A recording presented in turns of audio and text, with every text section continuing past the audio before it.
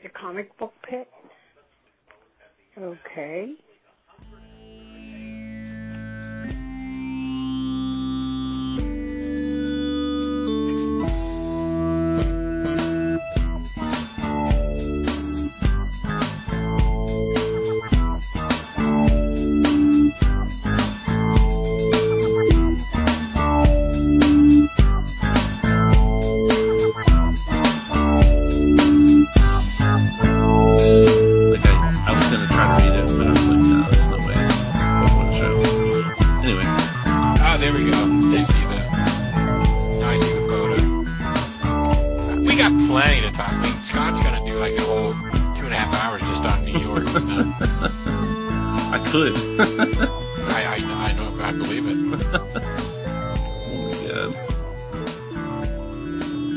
Well, I've already started recording. I figure we can just add Sean in whenever he gets here.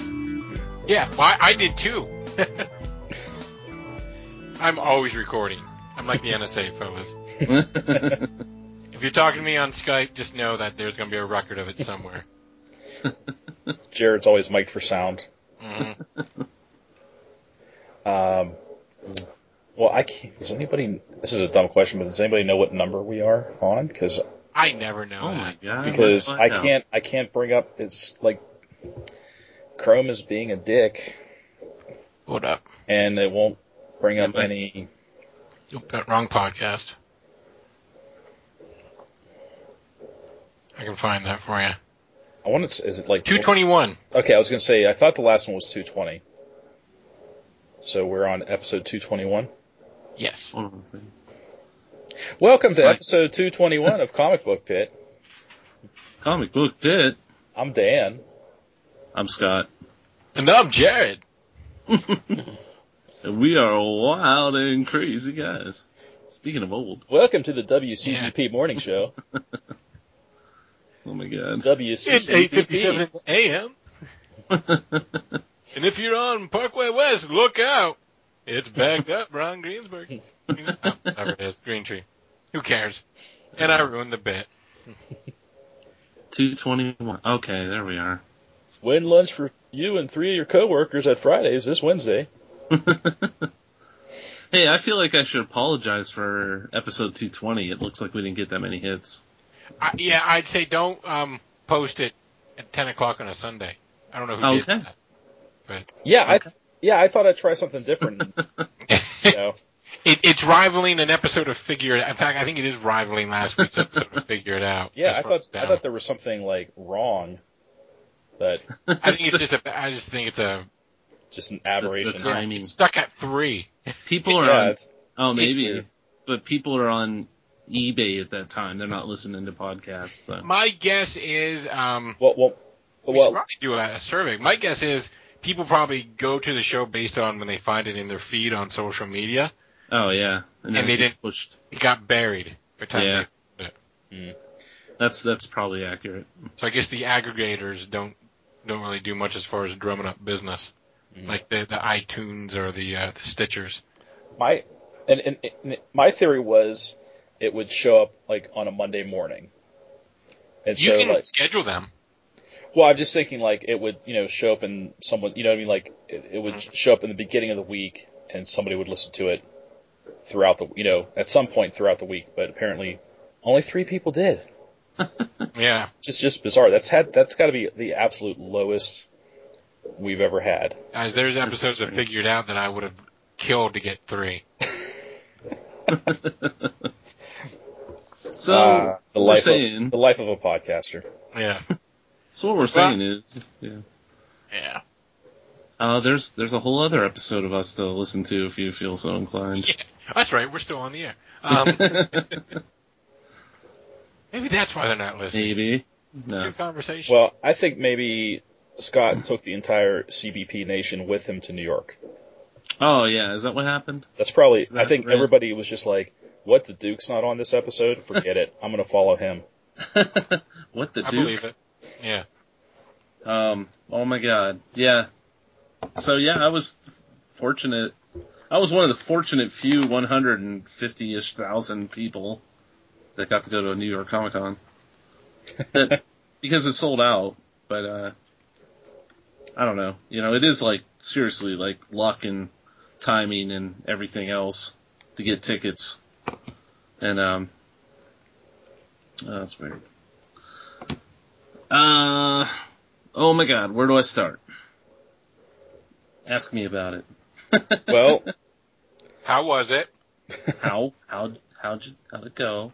well, let's just say, first, you just went up there. It was just you and your girlfriend Crystal, and not just as fans, not as the show. Right. You guys were just going up there as fans. Fans. So it wasn't like the last time when we had like a table as our home base. Right. You were just out there. So what was that like? Like, at least when we were in Podcast Alley, like I said, we had a home base where we could at least sit and put our feet down, put our feet up, and like, if we could bring stuff back to the table and relax a little bit. So what was it like just being out there all day? Oh my God, it was exhausting. Let's see. Well, start us from day one. Like, just tell us what it was. Right, just start from the beginning. All right, so I was trying to pull pictures to reference, but I don't think I'm going to get them. So I'm just going to pull this all out of my memory. But day one, we wanted to go see the Dark Horse panel, or Dark Horse, the DC Comics panel for Dark Knight 3. Basically 30 years of the Dark Knight. Cool. And of course, DC's going to capitalize on that. So they're coming out with a new book soon enough. And the way it started out, oh my God, first of all, like, when you walk in, like, this is, I'm going to back up even more. I got to give, Reed Pop props because they put on a great show. But they had this line, like, we walked in early thinking like, oh, we gotta get in there early, we're gonna stand in line all morning. We shot right through that front door immediately. Like, I don't know what time it was, like 9 o'clock, and the show opened at 10, and they were already rifling people through the front doors. So, no standing on the street, which was awesome. They designed a 5-line queue line for the main hall, because they have 5 panels a day in the main exhibit, or in the main hall, main stage. And so they would funnel you. If you wanted to go to one of those, you could get in line, and they would give you a bracelet at a certain time, and then you had the option to jump out of line and jump in another line, or you could jump in the other line, which was queuing to go into where all the retailers were. Which I thought was like, this is a great idea because they got most of the people off the street, which was what really needed, 2 years ago. I think we remember how long those lines were. I remember not having to wait in them because we had special access. Yes. Yeah, remember that? We were like, we felt like we were privileged because we were like, oh my God, we can walk past everybody and just get right in. But like, honestly, they made it so most of the people got inside the building right away. And I don't know if there was a line that went out the door, but we weren't in it, and we were there fairly early. And so like right away though, we're like, it's the first panel of the day was the DC one, and it was at 11 a.m. and we're like, we got to get in line. So got in that line right away. We got our wristbands. And, the smart thing to do was to just wait, so we didn't try to jump in any other lines. Hey, Duke? Yeah. I'm going to just interrupt you for 1 second. Okay. I'm going to bring in a special guest. Oh my God. Mr. Sean Atkins, are you there? Oh. Nope, he's not there yet. Hold on. I thought you were going to say Frank Miller. No. Spoilers, Duke. Yeah, whoa. All right, anyway, so yeah, it's still... Yeah, continue. Sorry. Okay, so we're waiting in line, and that didn't seem like it took very long, and they let us into the panel, and, we knew, the moderator came out, and he was introducing everybody, and it was, Andy Kubert, Klaus Janson, Brian Azzarello, and who was the other guy before the guy? Mm. Oh, Jim Lee. Oh, that guy. Oh, That guy. So they brought those 4 out, and everybody's like, this is awesome. And they started showing artwork, and everybody's like cheering. They're showing the original Dark Knight stuff. And then the guy's like, hold on. Apparently we didn't do this right. Apparently we have another guest. And sure enough, Frank Miller comes out on stage. Nice. And it was just like, the place just went insane. And what was awesome, like, I don't know if you've ever seen Brian Azzarello in person. He's probably my age or younger. But he kind of carries himself like an old guy. Like he's got like the crazy beard and, the bald head, and he just looks like he's going to be cranky. And Gotcha. he was a little bit cranky. And Frank Miller is just equally cranky. And what was awesome though is you could tell they both don't like doing panels, but they were having a fun time, just kind of goofing around, and like, they're like, we don't know how, what do you want from us? This kind of weird attitude, but they were awesome. Like, it was like, being like a family reunion, and your family's kind of nutty, So you're thinking like, cause like Frank Miller, you're thinking like he's like your grandpa or something now, and you just forgive him for any kind of goofy stuff that he says, which was fun. Like I say, it's kind of like you're like, if you have like a grandparents that's still called African American people colored. Yeah, it is kind of like that. You're like, what? Oh, the colored. Great timing, Sean. Wow. We're Is talking there an about expert witness on the subject? That was funny. We're talking about cranky old Uncle Frank Miller. Yeah. Frank. Him again. Yeah. The day Frank Miller came to New York City Comic Con. Well, Scott, I want to add, you look like you had a pretty good seat for We the did. panel. So you guys, was it like, I guess 2 years, is it the thing where you like go, it's downstairs, like under, in the bowels of the Javits Center, or where the panels are held? You know what? It was not. It was weird how. Let's see. It was downstairs in the bowels, but it wasn't back far. Far back that hallway, like a lot of. How all the other panels were down the big giant hallway, way behind somewhere else. Right. And apparently there was also ones that were off site, which I didn't even realize. Oh my. Yeah, it was that big. And, so but you come down the escalator and you're immediately in the queue room. Okay. And then, just to the side of that queue room is the main stage. So, like it was really easy, and like we got right up front. And, okay, so some of the Frank Miller thing was kind of funny. The reactions of the audience was funny. Explain? Or I don't know what Frank Miller did other than be a crotchety old man.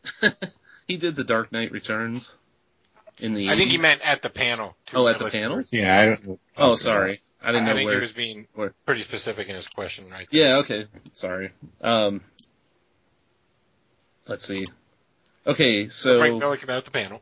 Yeah, so they had like a Q. It took a while for him to kind of warm up, get comfortable talking about stuff, but he basically insisted that Brian Azzarello is writing the new Dark Knight material, and that he is a consultant. Like, he is not writing it. Everybody had, they posted the now infamous drawing of Superman punching the Atom. Yeah. And everybody had questions about the, Frank Miller's drawing prowess at that point. And, somebody asked him about it, and it was kind of funny because, during the Q&A part, and somebody asked, if he did try to render Superman's dong, in that image, and Frank's like, well, it's up to you, to decide what I drew, And so he wouldn't answer. But basically, the moderator's like, hey, we went 45 minutes without somebody bringing that up.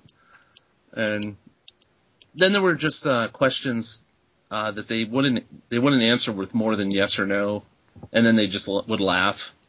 And the moderator's like, hey, that's how panels go. Let's move on, that kind of thing. People trying to get Awkward. scoops. Yeah, that's what it was. Is like, I think people were trying to get them to scoop a little, and here's where the awkwardness of that panel was people would ask Frank, like, hey, are you ever going to direct again? And he's like, yeah, when my phone rings. And everybody's just like, ooh. He's like, if nobody's calling, I guess I'm not doing that. And it was like, How Like, did so how was that Daredevil, by the way? Yeah. How did he seem health-wise?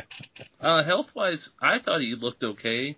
He looks like an old guy. He looks. But he's not. He's 58 or 57. He looks older Really? than that. I thought he was in his 70s. He's in his late 50s. Drinking, that case, children. That's what the drinking will do to you. Yeah, in that case, I would say he's looking to be in his 60s or 70s. Well, I mean, there's speculation he's ill. Yeah. That it's not just maybe hard living, but I mean, I would just say there's speculation of cancer. So I was just curious, how did he look? Did he seem vibrant, or did he seem a little frailish, or? He was a little frailish, probably a little bit, kind of had that deer in the headlights look, like you do on stage.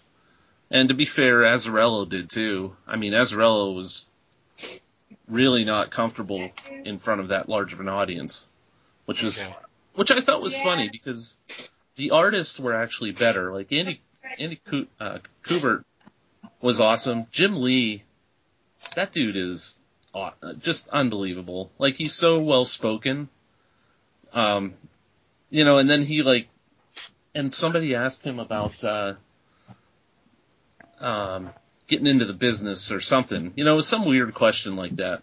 Or or you know what it was, is what's the weirdest thing that ever happened to you as a creator, or some goofy question like that. And Brian Azzarello and Frank Miller both made jokes about it, and they wouldn't answer. And then Jim Lee's like, he took the time and told this whole story about how he became an artist. And how he used to, he said he almost went to medical school, and after he read The Dark Knight Returns, and he decided that he wanted to give art comics another chance. And so he, would sleep in his bed, and then he had a desk in his bedroom in his parents' house, and he would roll out of bed into his chair and start drawing. And he would draw, and he said he drew every day for 6 months before he got any work. And he was like, that's what you have to do, Oh, that's what it was. Like, somebody was asking, as far as pitching their story at the con. Okay. And he's like, you have to, his advice was, you should team up with an artist, and offer it up that way so that, it's easier to digest, instead of reading a script. It's easier to just look at a finished comic book page. He basically was like, make your comic and then show it to us. But Jim Lee was just excellent. Like, as far as I was like, how people, everybody asking more questions. Now, Duke, did anybody bring up since both Jim Lee and Frank Miller were there, did anybody bring up, the rumored return of All-Star Batman and Robin? Oh, they did, and of course they just kind of went, well, I don't know, They just brushed it off. Yeah, they wouldn't say, because, I forget who the moderator was, a guy at DC, but he basically said how even a project like Dark Knight, what they've been working on has been secretive. They've been working on it for 2 years, and only now are letting that out. And And I think that was kind of their thing with that. They're like, we're not going to tell you because, you know, They've been working on it for like 10 years. yeah, maybe they're working on it, maybe they aren't, but they don't want to say until they have, you know, till it's time, you know. But yeah, that panel was excellent right out the gates. And So it was off to a good start. yeah, that was a good start. The rest of the week, we actually didn't make it to any other panels, which was kind of weird, but the only other one I really wanted to see was the Jessica Jones. You know, they're premiering the show, I think. Yes. You And- didn't see it? No, I didn't see it. I'm sure everybody. This is what's so funny. I was thinking about this because when I got back, and the people, you know, the guys I work with, they were all telling me about the things that they saw on the internet from New York, and I felt like I was in the infantry, and they were at some, you know, some secret base watching all the intel come in. Well, that's what happens when you're in the shit, Scott. And that's pretty much it. Yeah, you're in the shit. Cause I'm like, I didn't know about that. I didn't know Yeah. Colonel Sanders had a comic book, you know. Drawn by Tom Grummett, it appears. Oh, really? I- See? Wait, that's a thing. Yeah, Yeah. it's called Images like of that. the Colonel of Two Worlds, I think. Yeah, it is. It is, yeah. Yeah, well, Think Colonel Sanders teamed up with the Flash and Green Lantern. Yeah, it's a crossover with DC Comics. And what's strange is we actually spent, yeah, it's amazing. I was like, how did I not hear about this at the show? Because we actually spent a considerable amount of time at the DC Yes. booth. Are you just that- like that happy with C me? booth. That doesn't sound right. No.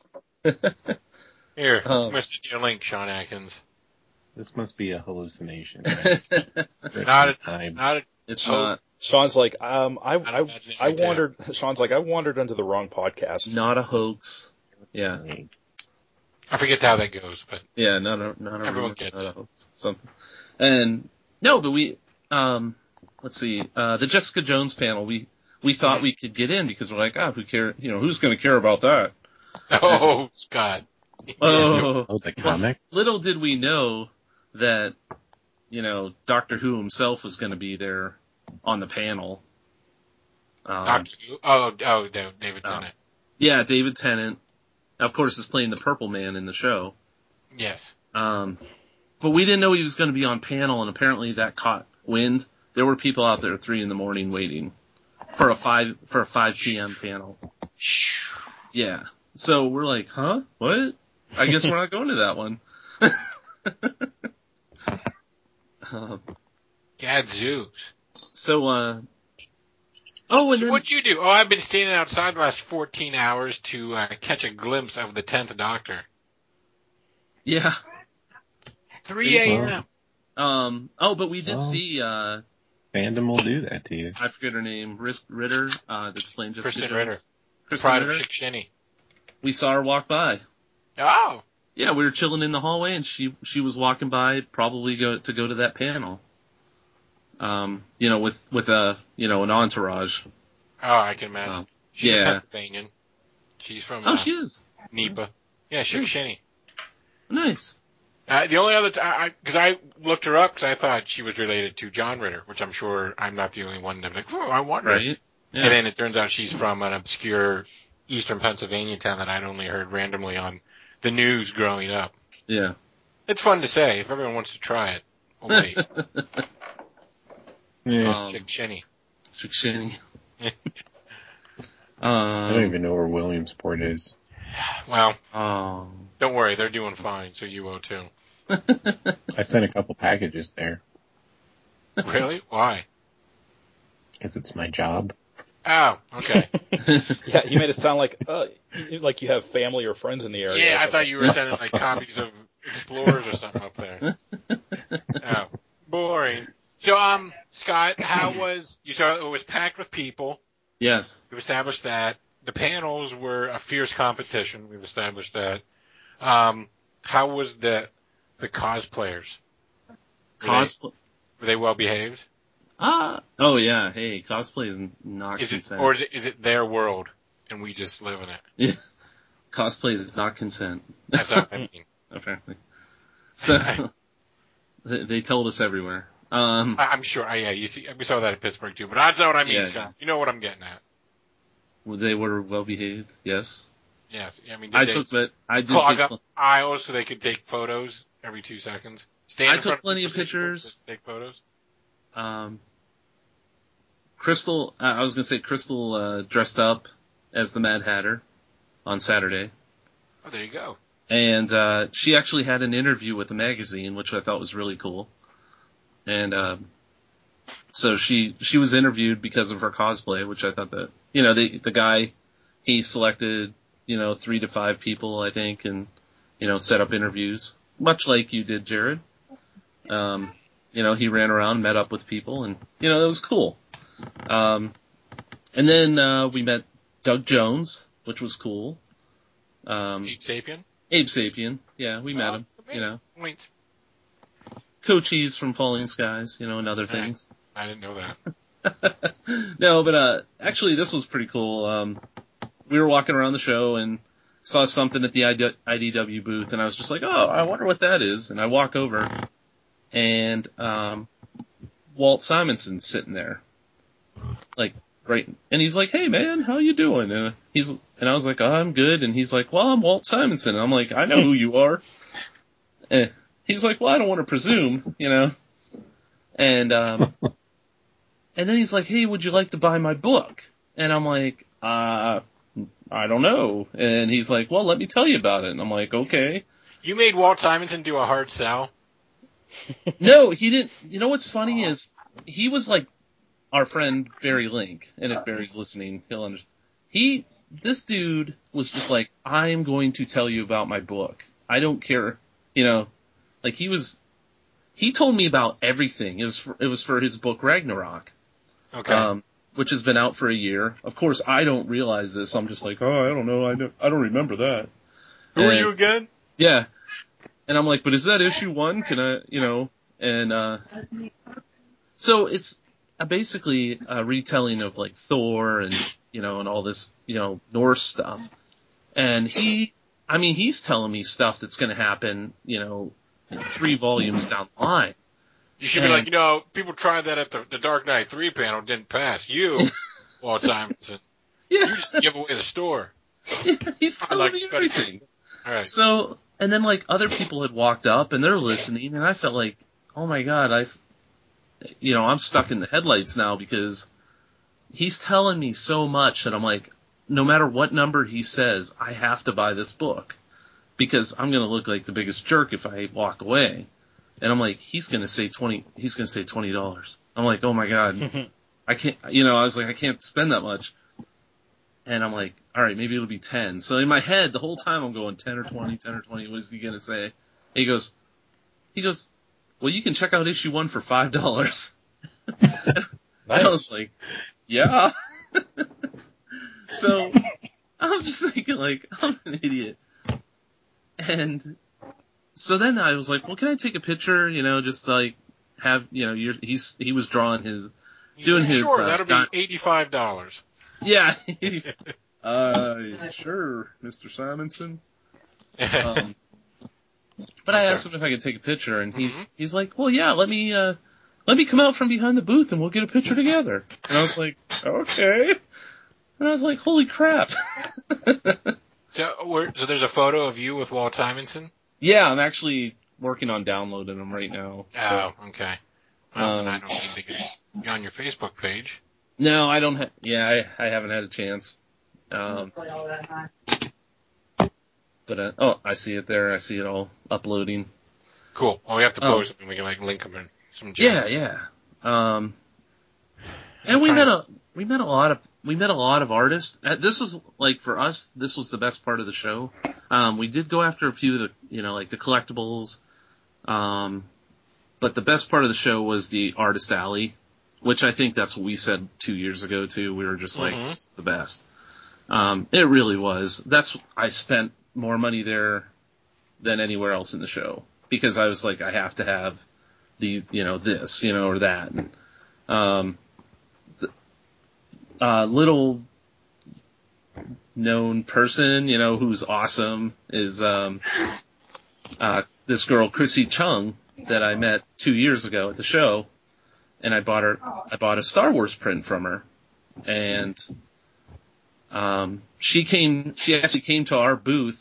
I don't know if you guys remember this, but she came to our booth and bought our pack of comics. Now that you say it, kind of. Yeah, kind of. So I walk up and I'm looking at her stuff, and she's like, "Who are you?" She's like, "I remember you." And I was like, "Yeah, I was here 2 years ago with the." Did you do something Star Wars based? Mm-hmm.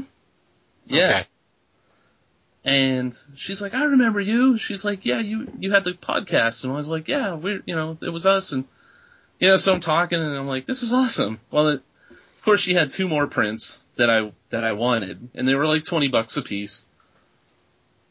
And I just was like, I just bought something else from Chris Trevis, another Star Wars artist guy. And from Aunt Lucia, I bought a print from him, who does all the Bombshell DC covers. I was like, I've spent so much money. I'm like, I just want to get the one print. I just want Empire Strikes Back. And she's like, would you take the Jedi one for $10 more? And I was like, yes, I would. So I was like, okay, cause I was like, oh, that's so cool. And she's like telling her friend, she's like, no, this guy's cool. We're giving him a discount. I was like, oh, thanks. So that was cool. And then, we met John Tyler Christopher, who does, Star Wars covers. He does a lot of covers for Marvel, usually the action figure variant covers. That wasn't me. Millie doesn't like that. Oh, yeah. And this guy, holy crap, I said, hey, I bought the Boba Fett covers. And he's like, thank you. He's like, my family thanks you. And I'm like, what? And he's like... And then they all came out and personally thanked you. Yeah, and they all shook my hand. No, his wife, his mother-in-law, and his 15 kids. So like... Thank you, Mr. Hedman. We eat this month. Honestly, that's what happened is... He wanted to have a product for his website, and he fronted the money for the print run for the Boba Fett cover. And he basically had 3,000 printed, paid out of pocket, and he said he put his house up against, like his mortgage or whatever, however you do that. Wow. Yeah, to front the money. He goes, so if it didn't sell, I would have been on the street, I'm going to make a fort out of them and live on that. Exactly. He's like, so thank you for supporting me. And I was like, that's awesome. And, then we just talked some. I was just like, this is the coolest thing ever. And not for nothing, I have 2,999 more. Yeah. But I interest you in those. Yeah, exactly. Oh my God. Honestly, that first run that he did, it sold out in under 24 hours. Oh, good for him. Yeah, and then he did a black and white edition, and that sold out in like 3 hours, I think. So he's doing fine. That's awesome. I mean, but that's kind of scary too, because it could have very easily gone the other way. Yeah. I mean, that's a significant risk. And then we met another guy. I asked Crystal before the show started. I already forgot his name. Another artist. He does artwork for The Hobbit, like the old books, like the original stuff. And he's like this little old man, an English dude. He looks like a hobbit. He dresses like a hobbit. And he's selling these prints, and Crystal bought one, and he's like, let me draw on the side of that for you too. And he does what's called a remark on a print. And he did it, free of charge. He just sold us the print, and he drew this amazing pencil sketch on the side of Bilbo Baggins. And it was like, holy crap. And it's like, this room is amazing. So it was stuff like that, that really made the weekend, Sounds like you had a lot of fun. It was a lot of fun, but I was, after only 2 days, I was completely exhausted. And, Sunday was pretty much just a wrap up for us. Like, we just kind of went around and did a few more things. But it was excellent. So Cool. Did you go to that diner in New Jersey? no, not this time. Okay. Yeah, now you guys. I mean, this time you guys stayed in the city, right? We stayed in the city, and that was fun because Crystal was dressed up as Mad Hatter, and we're walking around New York City, and we had people asking for pictures, and just asking her about her costume, and like overheard one person saying, we're not getting a picture because they'll want a tip, and she's like, no. So they thought she was one of the street performers, right? Yeah, that basically take which photos I mean, for tips. it makes sense. I mean, I would probably think the same thing if I didn't know there was a comic show in town or something, or didn't know the difference between. Yeah. And there was people asking. It was cool, and like, we ate at, we found like a $1 a slice pizza place, and it's just kind of that thing. We're like, let's do New York, let's do it, the way New Yorkers would do it. Bum, bum, bum, bum, bum, Yeah. bum. So yeah, we had a good time, but You going to go back? I definitely want to go back. I don't know if it's in the cards for this next year, as we are trying to already figure out what we can do. But we had some advantages, I will say, because she had worked at a hotel and we had a discount. Oh yeah, So we definitely had an advantage there. But that's gone. yeah, and that's gone. So Yeah, well, still, I mean, it sounds like you guys had a great time, and I'm looking forward to seeing all the pictures. I mean, I was definitely envious, and just some of the pictures you did send, like you saw Todd McFarlane just hanging out. oh yeah, Todd. Oh my God, Todd McFarlane was at his booth, McFarlane Toys, and he was signing autographs basically for free. If you just walk up, and I didn't do it because I didn't want to be that guy, but there was like people just walking up and holding their badges out, and he was signing them. And it was cool, it was just like, this guy's awesome, he's just hanging out with everybody.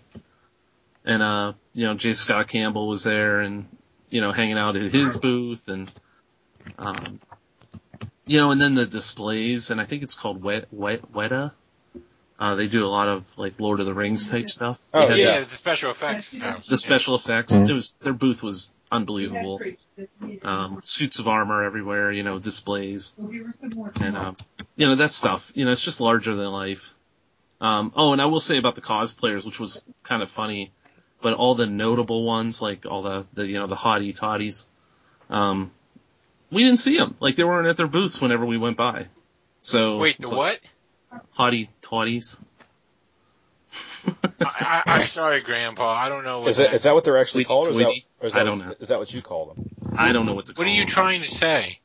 You're insulting someone, but I'm not sure what. the cupcake brand of cosplay. The hot girls. The quote unquote booth babes, if you will, or Well, they seem just like the cosplayers that the scantily clad cosplayers that just walk around. Usually the ones, that kind of, take a deep breath and, Well, I thought they were trying to clean up cosplaying in general across the board. Here's the thing, like, I think they have, and these girls, honestly, they do it in a way that it's not dirty.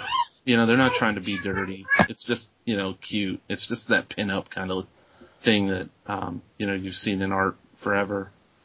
Mm-hmm. But I just didn't like that, it's like middle of the day and they're not at their booth. I was like, what the?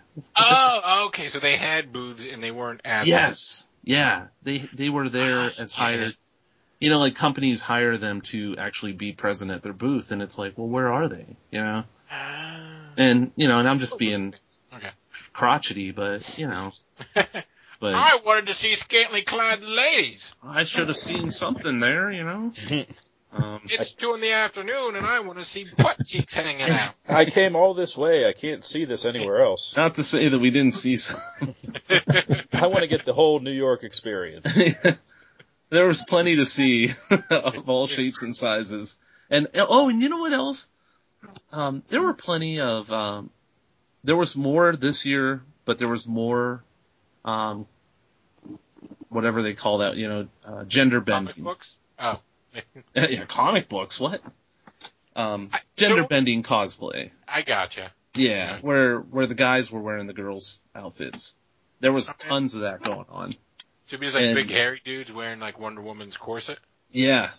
It was stuff like that. Fantastic. Like it's not even exaggerating. And the other thing, which was cool because of the date, which I believe it's today, tons of Marty McFlys. It's next week. No, yeah, it's next. Is it the 21st? Yep. Oh, okay. All right. But yeah, there was tons because they were doing like a promo. If you showed up dressed up as Marty or Doc, they would give you the new Pepsi bottle. Ah, the Pepsi Perfect. Pepsi Perfect. So there was tons of Martys running around. That's hilarious. Non-working hoverboards. Really? Non-working? Yeah, I thought this was the future. I'm guessing the Nikes didn't lace themselves up either, did they? No, they didn't. Movies are... Although I heard Nike's working on something like that. I think sure it was they because of the movie. Actually, have you guys seen that trailer for Jaws 19? I didn't see it. I heard there was one, but I didn't see it. So the only thing we got was the limited edition Pepsi Perfect. Pretty much. Mm. Hey, and the Mets might win, right? Is that It was the Cubs. Or the Cubs? Yeah. I bet. So more importantly, Scott. That's a baseball question. Yeah. More importantly, and it's a sore subject to boot. Sorry. More importantly, how was the back issue boxes? Back issue boxes? Yeah. You know what? I didn't dig into them too deep. There were plenty to go through. Really? Yeah. Did you think anybody actually goes there for comics? They have like their... Yes. Oh my God. Dude, there were people... There was a lady, and this was awesome. The lady was dressed up, I forget what she was, I think it's Storm. And she had a box full of comics, but they were not in a box. Like, they were, like a short box. And she was buying sets. And she just had a stack of them. And she's talking to me. She's like, oh my God, I can't believe they have this book. And she just is showing me all these books. And I'm like, she's going to buy all those. And she was literally going to buy like a half, a short box of books. Which I was like, okay. And I mean, there was some deals to be had. In the comic boxes, and I thought a lot of people were taking advantage of that. So there was a lot of free stuff too. It's just like just everywhere we went, people were handing out stuff, and I think I got 6 or 10 comic books just from walking around. Now what about like con exclusives? Like because when we were there, like I got the plush Rocket Raccoon. Oh, and that's like, what kind of con exclusives did they have this year? The big thing now, it seems like, is the pop vinyl figures from Funko. Mm-hmm. And we actually stood in line for those on Sunday because we could not get there early enough to get in line the other days. They capped their lines. They also had a ticket system. And we were fortunate on that one to get in there. And I got like a TIE fighter pilot, that was a special New York Comic Con. And, the Stan Lee Collectibles booth also had a Funko Stan Lee. And we got that one the one morning. And I swear we were the envy of the show, like walking around with that thing. Everybody was asking us where we got it.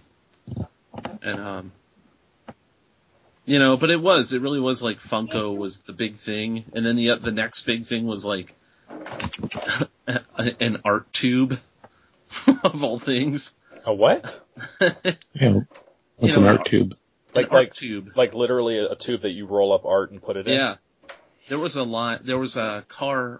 car company or some car lister, and they had a thing. If you signed up at their website, you signed up on their website, showed them, and they would give you a tube, and there was a line around their booth for these tubes. But you know what? We needed one, so we were like, we're getting in line.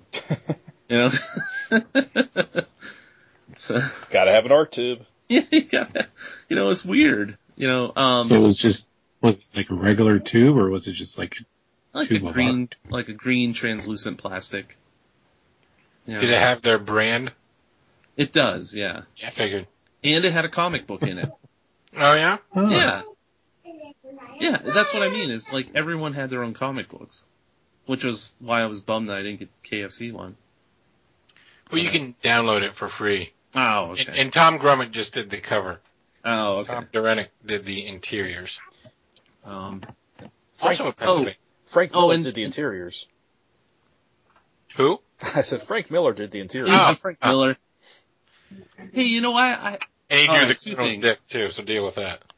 Two more things. In the never-ending battle of DC versus Marvel, I tip my hat to DC for their booth display this year. I thought they had a better display than Marvel. Marvel's booth was completely overrun with people. DC traditionally puts their booth out in the hallway, which actually was a lot nicer. Did you go see the movie costumes? Yes. Yeah, you could walk right up, check everything out, check out the costumes. They Put had, it on. some buttons and comic books to hand out. And, they had plenty of cosplayers hanging around too. DC characters. So that was really cool the closer you got to their booth, the more you got filled with DC-ness, But Marvel's booth was just packed with people and we couldn't see anything. So, and the other thing I wanted to say about the Frank Miller drawing, his Superman. Yes. When he talked about that drawing, and when they were talking about the concept, what they're doing with these books is like, when you buy Power of the Atom with that cover, you're getting an Ashcan edition that ties into the Dark Knight story. It's a mini comic too. A mini comic. Yeah. Oh my That's what god. they're calling it. They're calling it a mini comic, Oh, not an Ashcan. not an ash can. It's just us, right? And Jim Rugg. We tried. But But yeah, there's a mini comic in there, and I honestly think that he drew that more in the mind of, hey, this is going to be a mini comic. So, it looks more squiggly to me. I like it. Sean and I No. discussed it last week on the Figure It Out podcast while we were Okay. off. And I'll just say I liked it, and I'll tell you what I first saw it, I was like, ooh, but then as I looked at it, I'm like, ah. And what did it for me was the right boot of Superman. I was like, that's cartooning.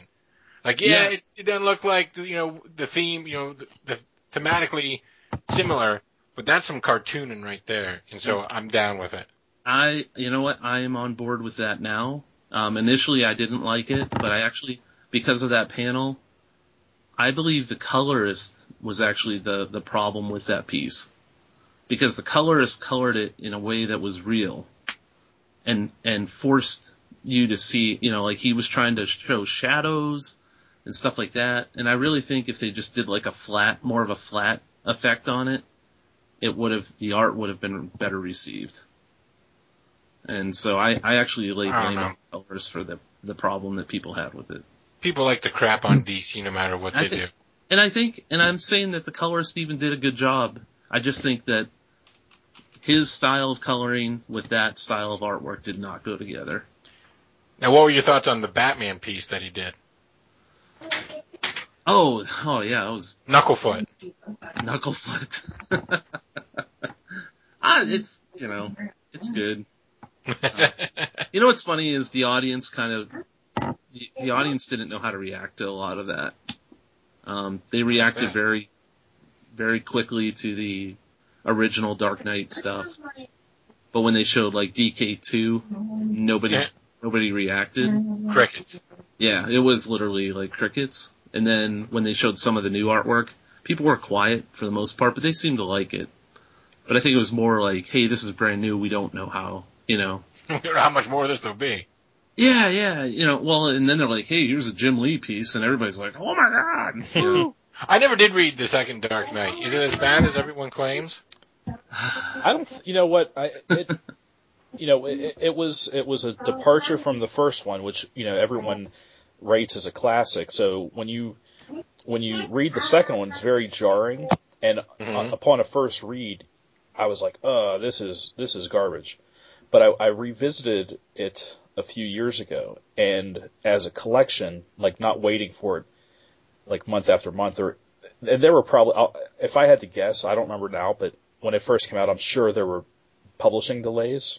Mm-hmm. Reading it now, it actually reads better, I think, than when it first came out.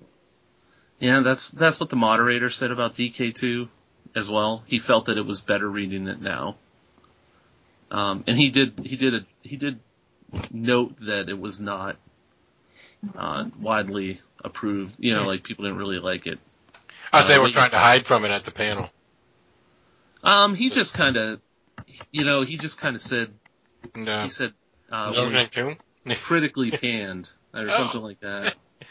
You know, some kind of comment. He goes, but I went back and read it recently, and he goes, you should reread it too. You'll be surprised. You know, it kind of reminds me of Indiana Jones and the Temple of Doom, where it's not everyone's favorite, and a lot of people will just publicly say, no, it's, you know, Temple of Doom is no good. But, like, I mean, years later, rewatching it, I mean, I still hate Kate Capshaw, but I like Temple of Doom. It's a good movie. Yeah. So I kind of feel the same way about DK2, where at first, like, you know, people, they always want to compare things to the original with everything. Right. But taken on its own, you know, DK2 is a pretty solid story. I mean, right. and the art changes dramatically too. This is when Frank Miller really changed his style from the first one, like into the style that we more know today. Yeah, and that's what it is I think he, you know, somebody was trying to, one writer went to bat for him on Twitter about that and basically said that he, you know, this is what he is trying to interpret limitless power, you know, in his art. You know, like he's trying to illustrate how ridiculously powerful these people are. And so there's some ridiculousness to the, you know, to the way he illustrates them. You know, it's some weird thing like that. Yeah. But. I don't got a beef with it. No. And it sounds like Millie doesn't either. Yeah. Yeah, Millie. Millie also approves of Frank Miller's current style. Yeah. No, he's fine. You know, like, as far as that goes. It's one of those things. You know, like, you still have, you know, like, it's like bands. You know, they may have had some hit singles, you know, but you'll still go see them even 20 years later, you know, and still cheer for them. You know, come on. But, hey, I'll still go see Poison. They got some great hits. Hell yeah. That's a great show. You know, and I can still go see Frank Miller in a panel, you know. So yeah. Yeah, that's it. All right. Well, it sounds like it was, I mean, I'm sure mere words can't describe. I mean, you did a great job, but it sounds like, you know, actually, you failed, Duke. I failed. Duke, you have failed this podcast. I feel like, I really do. I feel like I'm one infantryman reporting on an immense battlefield. And, you know, I basically could only report on what I experienced. We lost a lot of good men at New York Comic Con. Yeah. All right. Well, let's say we switch gears and talk about some comics. Whew. Somebody take the lead here. Scott, what'd you read this week? No. Well, I think we were gonna start our monthly kind of book roundtable discussion. We were gonna do that a couple weeks ago. We didn't get started, but we were gonna do it this week with the new Doctor Strange #1. I think we all read it. Yeah. I started to read it. You read Good it. enough. No, I'm just kidding. But that's because I didn't pay for it till 7:00. Yeah. Okay. Well, better late than never. Well, I was kind of like throughout the day, and I was like, man, do I really want to justify paying $4.99 for a digital book? And I was like, all right, like around 7:00. So, Yeah, we covered that topic a few weeks ago. That's outrageous that they charge the same amount for a digital version as they do the physical version. And why was it $4.99 because it's new? I guess it seems like it's got a little more heft to it. I guess. I don't know. I haven't read all the way through, so I'm kind of hoping that it's not your 22-page comic. I'm kind of hoping it has a little more. It feels hefty. a little thicker, but I don't think by much. Well, there's some sort of backup. Yeah, there's it's like a maybe a 5-page backup, and yeah. Right. Well, okay, so this is one of the first books from the new Marvel status quo. Is it the all new, all different Marvel now? Sure. Is that what they're calling it? I've lost track of all the prefixes. 32 pages of content, by the way. Okay. 26 for the main story, and then the remainder for the backup. Oh, and that's your extra dollar. I think probably after this first issue, it'll probably drop down to $3.99. I hope. Yeah. I think, If not, it ain't the only. It's going to get dropped one way or another. Yeah. So But you're right. This is, as you were saying, Dan. Yeah. So this is one of the first new books. I think that came out along with the Invincible Iron Man and I think the Amazing Spider-Man. Right? Those are the first three. Maybe there were some others, but so this is Jason Aaron and Chris Bachalo, and this is all Doctor Strange being the Sorcerer Supreme and kind of the, it almost has like a Ghostbusters feel, like who you gonna call Doctor Strange, like when there's. Your kid is possessed, your dog is walking on the ceiling, you've got something strange. Spiders crawling out of an something eyeball. in your neighborhood.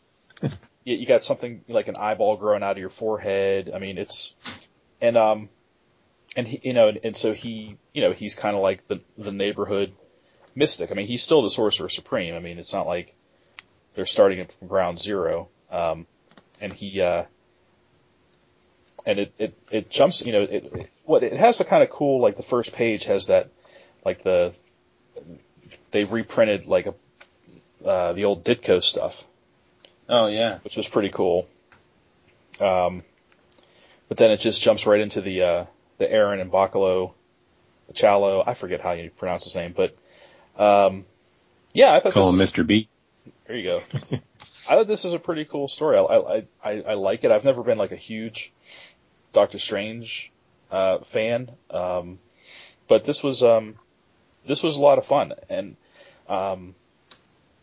same with like the art. Like Chris Bachalo is never he's hit or miss with me, just because sometimes I feel like there's some storytelling problems I have with like the flow of his art. Sometimes, sometimes there's just too much stuff going on, and it's hard to, especially when he does his like double page spreads.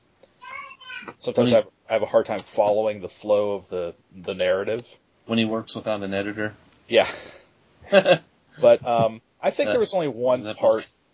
There was only one point in this book where I had to like back up and reread something because I felt a little lost. But no, overall I enjoyed this a lot. Duke, I find the. Oh, I'm sorry. Go ahead. Well, I was just going to say, as soon as I opened up the first page to see the first 2-page spread, there was something that jumped out at me that immediately made me think of Scott. What's that? Wait, 2-page spread. Very beginning, 2-page spread. You'll see Okay. it. Whenever you see it, you'll know. We're all looking now, wondering what. I'm looking at it. Yeah. If I can get my phone. What did I miss here?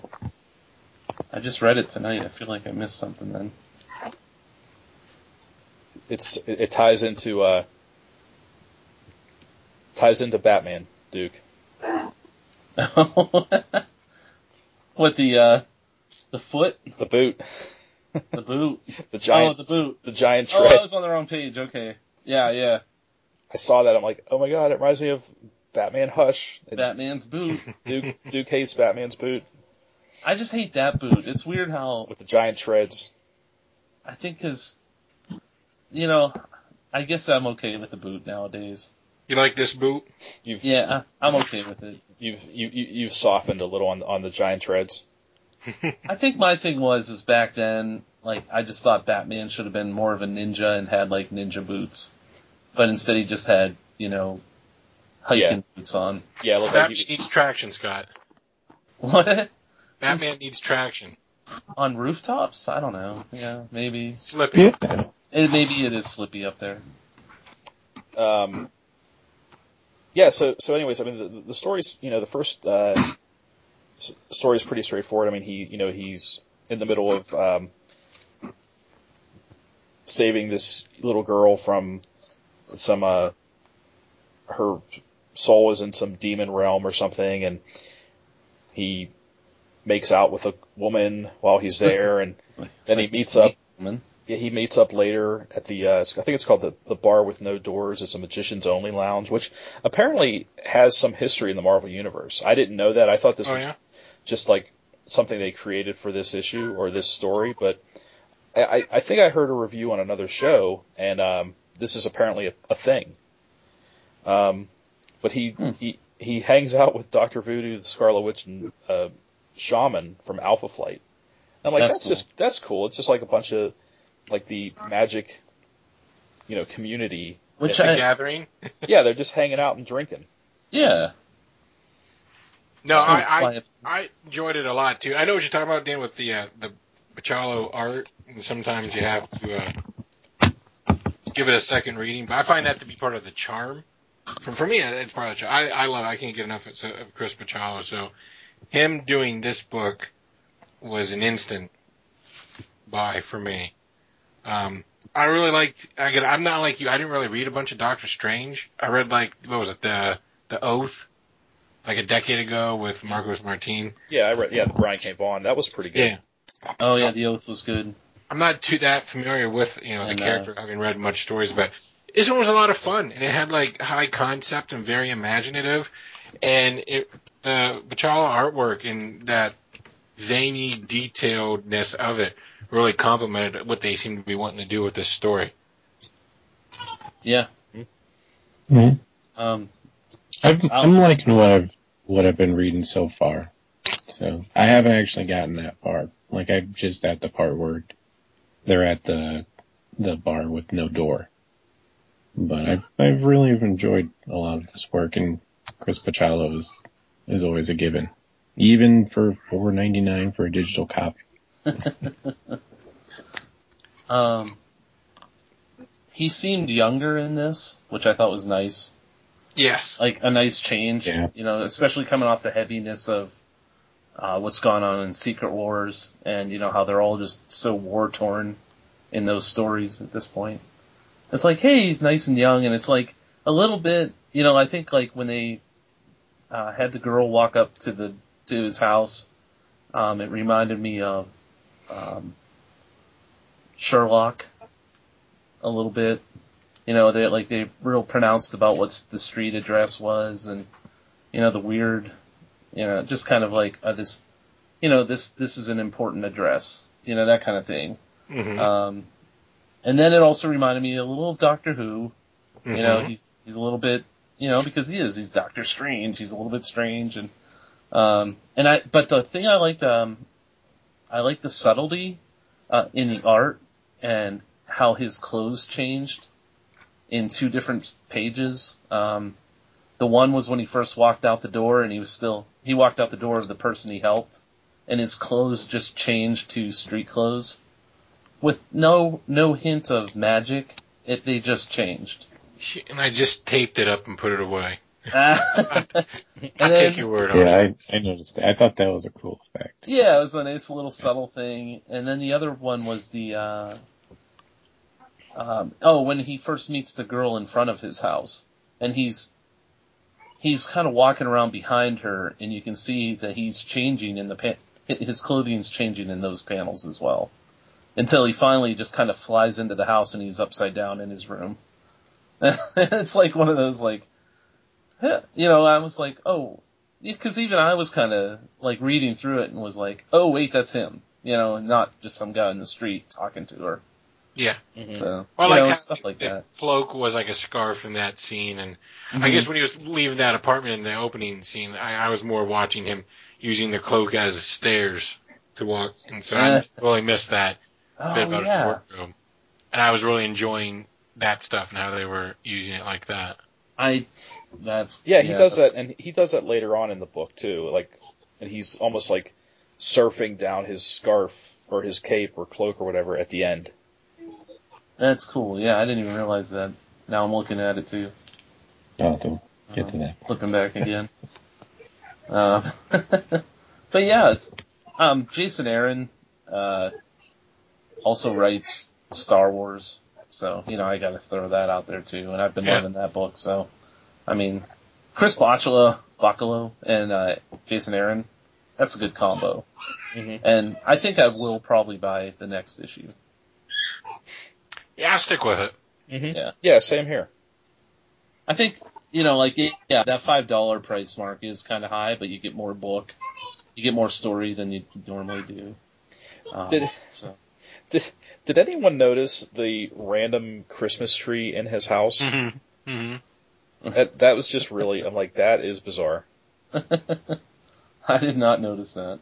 Yeah, Let's see if it's in the back. It's shortly after he takes the girl inside his house. The girl in. Oh, okay. Oh, yeah. Oh, jeez. And I'm like, does that mean anything? Because it seems like it's front and center. Not front and center, but it's like it's centered in the page. Stay tuned, true believer. And it's you never know. Chris Bachalo, when he did Spider-Man, he had a heck of a good time doing winter scenes. So maybe they're just trying to get into the season. I just feel like he had a good time with those. What is neat about the art is, I think one of you guys said it's just like the details, the little details that you see. And there's that 2-page spread where he's walking through the city and he has that third eye on his forehead where he can see the things that we can't see. Like the parasites, like the metaphysical parasites that our souls attract. Right. He calls them interdimensional bacteria.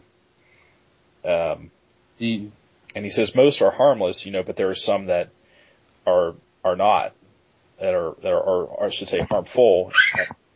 And then, he actually decides, he takes care of one right in the middle of the street.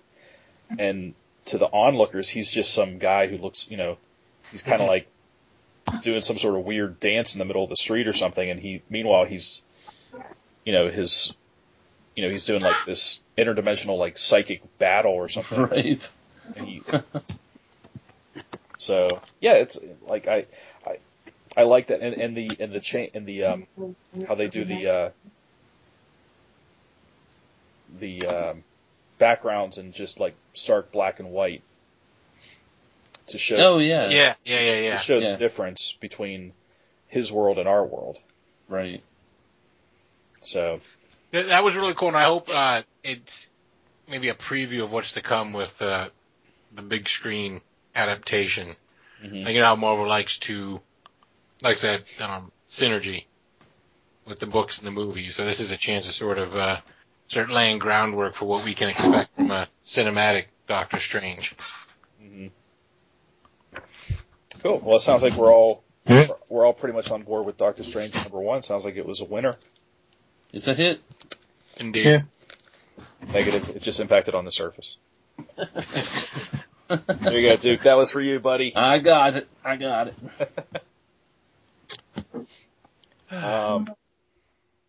Well, speaking of Star Wars references, I just have to say real quick, I read Star Wars, and speaking of Jason Aaron, so I read Star Wars #10, and it just continues to be awesome. This, what happened in that one? This is the one that was almost like 3 separate stories. You have, Luke being held captive by the Hutt that collects Jedi artifacts. Okay. You have, Han, Leia, and his wife, Sana, who are trying to escape the Imperials. And then you have Chewie and 3PO, which all I have to say is I want to see more Chewie and 3PO stories. My God. That was like the best. They were like almost like good cop, bad cop, because they decide they're gonna, the rebellion can't spare anyone to go rescue Luke. So in the last issue, Chewbacca's like, yeah, I'm going. And 3PO's went with him. And I don't know why. I just, like, that part of the story was my favorite. I mean, the entire book was awesome. But watching Chewie and 3PO do the good cop, bad cop routine was just so much fun. That's cool. And I just want more of that. But also, I want Stuart Immonen to never stop drawing this book. Yeah. Because it's amazing. Stuart Immonen's amazing. Did you also see, speaking of Chewbacca, the new Chewbacca book that just came out? By Phil Noto. Yeah, I haven't. Yeah. I saw the cover. I haven't seen the actual book yet. You know what? I Is it with didn't pick it up Sanders? yet. What's that? Is it with Colonel Sanders? No. But that would be okay too, if Phil Noto drew it.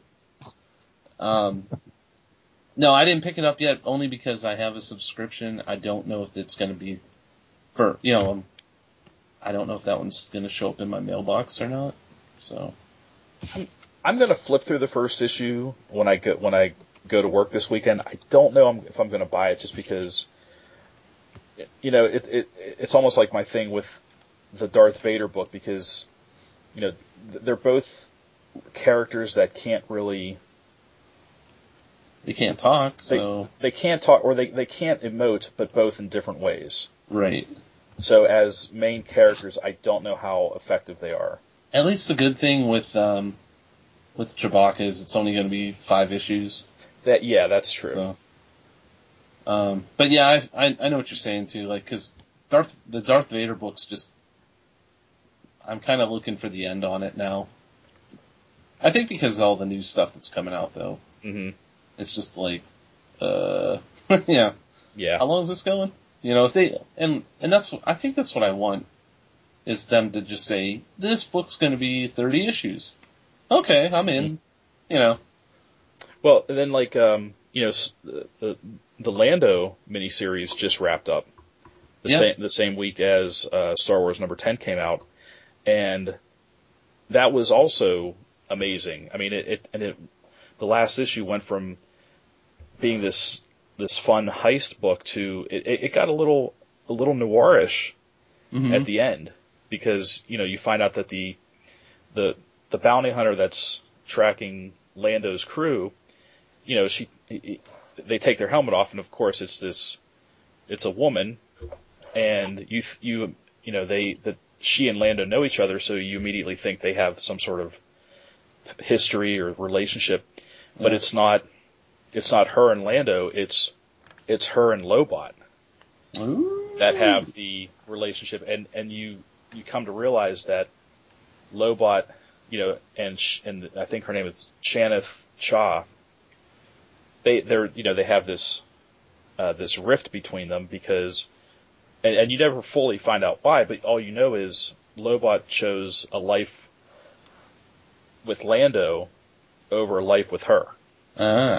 And he eventually, he was injured in the last issue, and he basically sacrifices his humanity or his personality to save the 3 of them, and that's how he becomes, he's like fully taken over by his head implants. Yeah. And it was just really like I said, it was just kind of noirish. It was like not a happy ending. What, from a book that started out kind of like Ocean's 11 in space. Yeah. Like I said, got a little, like at the end you're like, oh man. But it was that was Charles Soule and Alex Maleev. Yeah. But Charles Soule was there. I should have shook him. Yeah. No, I don't. But that was, that was a good miniseries. I mean, yeah. So hopefully, hopefully, they hit it again with Chewbacca. Yeah. I mean, it's hard to say, but yeah. The Leia one was okay. that was probably the weakest book out of the Star Wars stuff so far. Mm-hmm. But the Lando thing was, the Lando book was just awesome.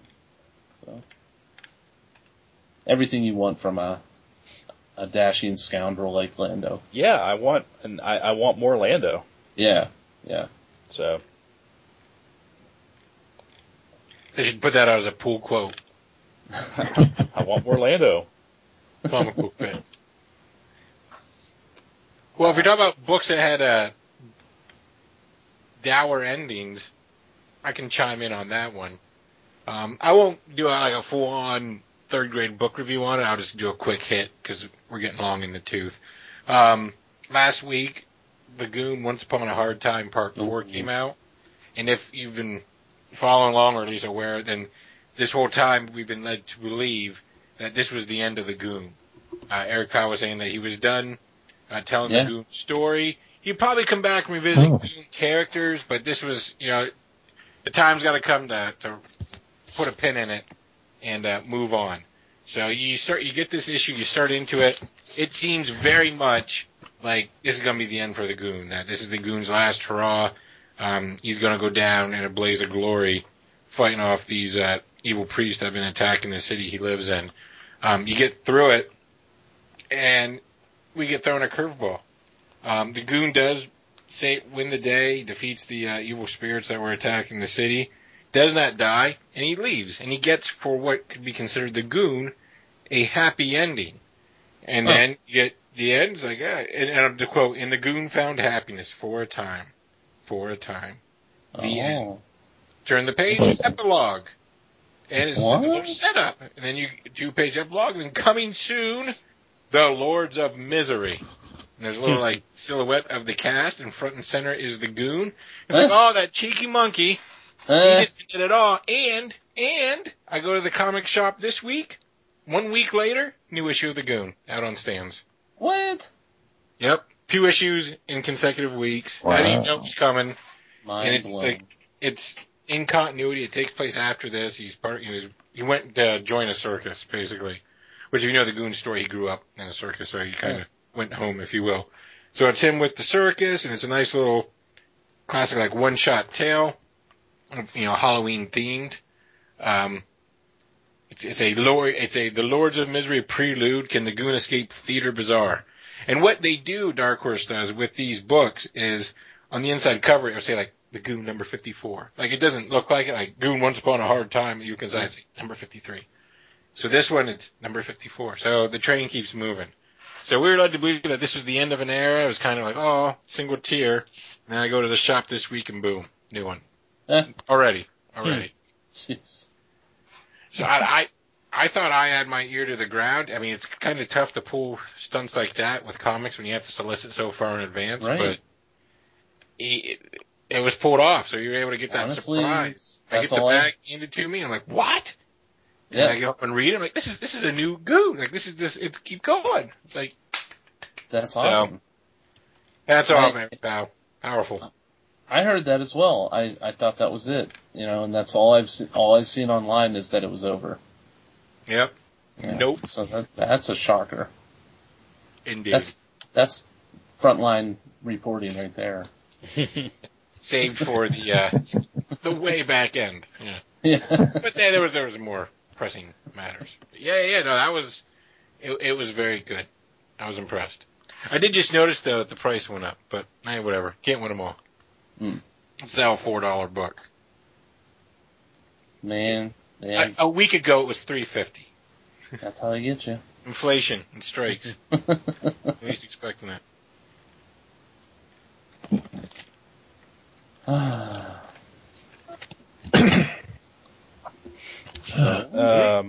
Not all at once. Anybody else got anything? Sure. I'll go up. I just finished reading Giant Size Kung Fu Bible Stories by Eric Larson and Bruce Timm, and some other people. Nice. And I'll just kind of do a quick run through as well. It was more of an anthology.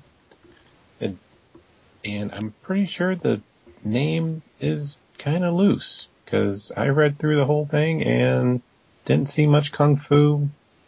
I think Bruce Timm's story kind of dabbled a little bit, like with Bible references, but the only thing really, it was all giant size. It was pretty fun, actually. These are all like fun science fiction stories. You can tell everyone was having fun telling them. I'm a big fan of Bruce Timm. Bruce Timm actually got me into wanting to go to school for animation and whatnot. Nice. And so I always, when I hear that he did a comic, I'm usually like right there and like, oh, I still want to see what he did. Because it's totally different what he does in his animation work. Well, it's more detailed when he does in his animation work. And I loved everything about it. It was pretty fun. Oh, and Tom Scholey did a few stories in there too. Nice. So, yeah, they were pretty neat. So everything was awesome. All the artwork was great. You can also check out like Art Adams pinups. Adam Warren did an Empowered short story in there.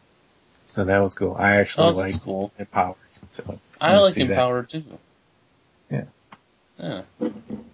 So, and overall, I definitely loved it. I hope if they ever decide to do another one, I'll probably be there to read it. I will be there. I will be there if they call it like Ragnarok or something like that. Yeah, well, that's Walt Simonson's thing. So I meant to say Revelation. There you go. There you go. I think that I'm just kidding. That's someone More, else's book. There should have been more kung fu. Just saying. More kung fu. More kung fu. Don't sell me on kung fu and then not have any kung fu. Just saying. All right. I will talk about one book very quickly. Okay. Secret Wars #6 finally came out, and what can I say about it? There's this cover. The cover that I bought has Thanos fighting the hordes of the undead. That does not happen in the book, which is kind of distracting. And but they sort of reveal what's going on with, how Battleworld was formed. They've now revealed that Molecule Man is actually Doom's method of holding the world together. When he pulled the shards of dimensions together to form the Battleworld, of course, that's all he pulled together. He didn't pull together a universe with stars. So there was no star. There was no sun. So he had Johnny Storm become the sun. And the other revelation of the book, which a lot of people correctly guessed, there was a shield. There was called a shield wall that protected most of the realms from the horrible realms. And now we know that it is actually Ben Grimm, the Thing, is actually the shield wall itself. So Doom actually took two of his, because he hates Reed Richards so much, and Reed wasn't even around when he did this stuff, but he just was like, these guys are friends with Reed, so I am going to put them in situations where they can't fight back. So he had Johnny as the sun and Thing as the wall, and they couldn't do anything because they believe that they're helping everyone. But really, Doom used them as pawns.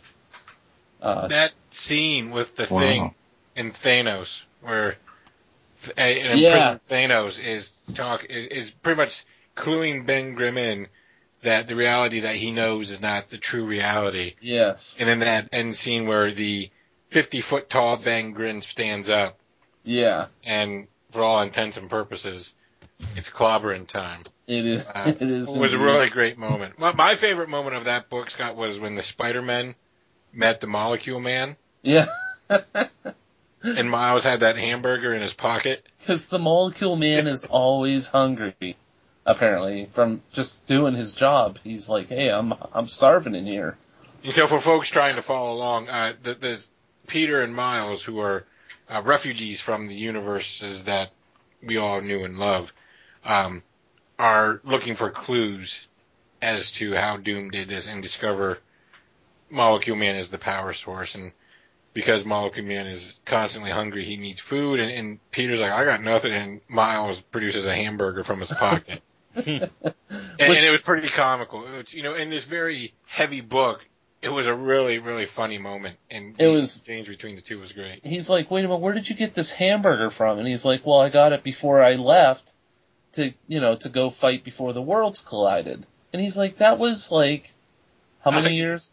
He's like, 8, so he's like, you had that hamburger 8 years and 3 weeks? And he's like, I don't think the suspended animation counts. He's like, fine, you've had that hamburger 3 weeks? He's like, oh yeah. He's like, you probably shouldn't be eating that. And he just cut the Molecule Man and just chowing down on it. And the Molecule Man's like, oh my god, it's so good. I sort of hope that, like, Molecule Man gets, like, food poisoning. That's, like, the undoing of battle. The next issue is just Molecule Man sitting on the toilet for the whole issue. Oh, yeah. But, yeah, the whole Doom's... It's interesting how they've taken this story that should have... Which I thought was going to be about the Beyonders, but it's a classic Fantastic Four story. That Doom is the villain, and Reed was in that stasis as well, and now he's on the scene, and Doom is freaking out because he's like, I looked all over this planet for him, and of course he wasn't there, now he's here. Compound matters, there's 2 Reeds. Yeah, and it's the evil Reed from the Ultimate Universe. Which I'm not familiar with the Maker from the Ultimate books, but I mean, I know enough to know enough, and I really did enjoy the interaction between the 2 Reeds as well. What it is that Reed is, it's not that he's evil, it's just that I think he has no moral compass, so he does not really care, like who lives or dies in an effort to, for him to do whatever he wants, like science or anything. So, but even their discussions were great, and I just liked how, regular Reed just he said like semantics to him, and that was the end of the conversation.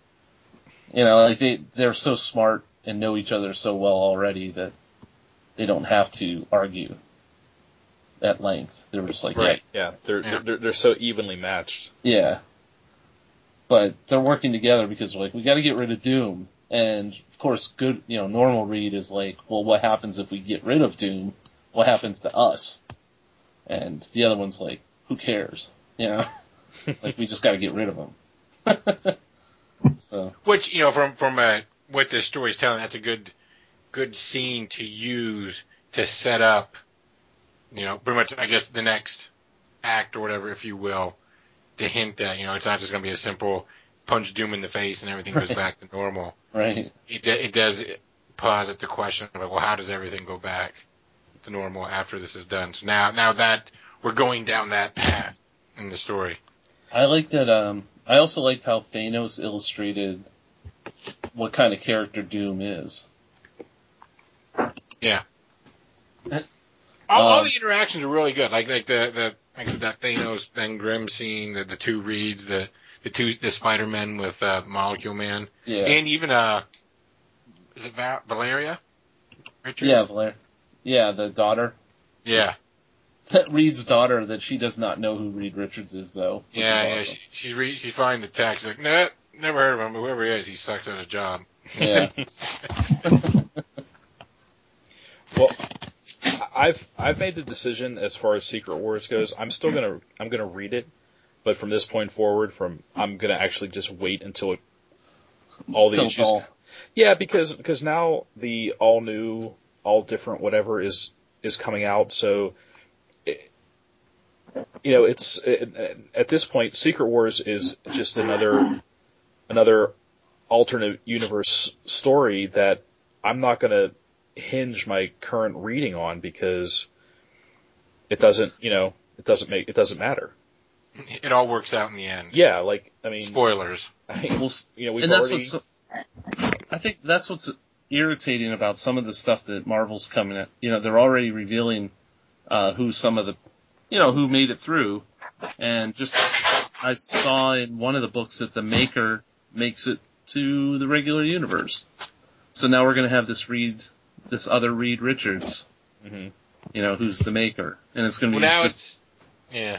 Yeah. Now it's the journey instead of the destination with this book. It is, yeah. Yeah, so I'm just not going to concern myself with Secret Wars until it's all finished, and then I'll just read it as one story, but then anything that comes out, like, for example, I mean, I picked up, Invincible Iron Man #1. I just read it because and at no point does it ever make, and the same with Doctor Strange #1, at no point does it ever make any mention of what's come before. It's just like, nope, first issue, here we go, let's have some fun. Invincible Iron Man #1, by the way, a lot of fun. Yep. Brian Michael Bendis, David Marquez, I mean, just a great first issue.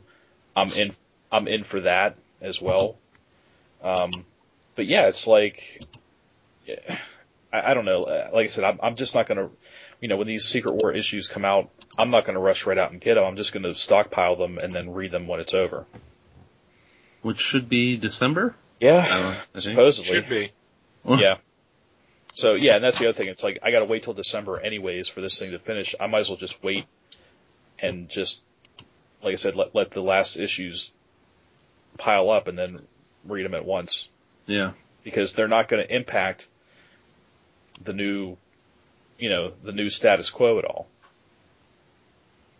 No, because you're already gonna know what the impact is. Yeah, exactly. It's like, why, there's no point in trying to keep up with Secret Wars at this point, because the new story, the new stories and characters are already surpassing it. So, Which I thought, I don't know if Scott, may I spoil the ending of Invincible Iron Man?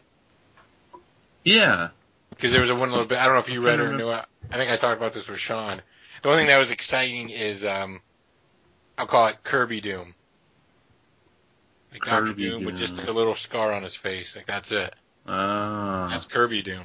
I'm like, oh, that's sweet. Now the question is, how do we get to Kirby Doom? Yeah. Yeah, we see a different Dr. Doom in the last page of Invincible Iron Man, and yeah, it's like, oh, how did this happen? But at the same time, that could have happened in any issue.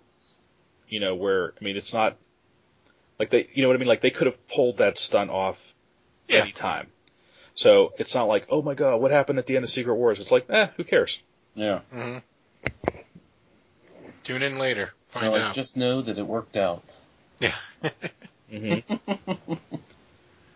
But it's weird, like I said, as disenchanted as I am with like all new, all different Marvel, and there's just a few books that I'm getting from it, and there was a lot that I dropped or was gonna get and then decided not to get. I do enjoy Secret Wars. Way more than I thought, and for a series that I had no intentions of picking up. Hickman. It's quite good. Yeah, Hickman just, like, because he can write at that level, like that scope of story is incredible. So, he's a talent, no doubt. Well done. Yep. Well done. Well, we should wrap this up because we've been going on for a while. I just want to quickly mention that I actually wanted to talk about this in more detail, but I'm not going to, but I would be remiss if I didn't mention Paper Girls #1 by Brian K. Vaughan and Cliff Chiang. Just go out and read it and wait for the last page reveal, cliffhangers, whatever you want to call it. I'm in for Paper Girls. It's pretty awesome. Should it be next week's book review book? We can. Well, you know what? We did not get a review copy of it. Oh, okay. Well, we'll pick one that, yeah. Yeah. But if somebody wants to pick a book for next week, we can discuss that off air. But I would recommend to you, as my podcasting compadres, Paper Girls #1 is pretty awesome. If you're into BKV. I got it in the pile to read. So yeah. So maybe I'll talk about it next week, but just in general, it's pretty awesome. So I might have to stop by your store and pick it up. there you go. I'll give you the friends and family discount. You just gotta read it in the aisle. Yeah, pretty much. You just have to take it in Where do you the think corner. you're going? Yeah, We're just here. stand I'm there going to and read right now. You said just look at the last page. I did. I'm Yeah. good. 50 cents.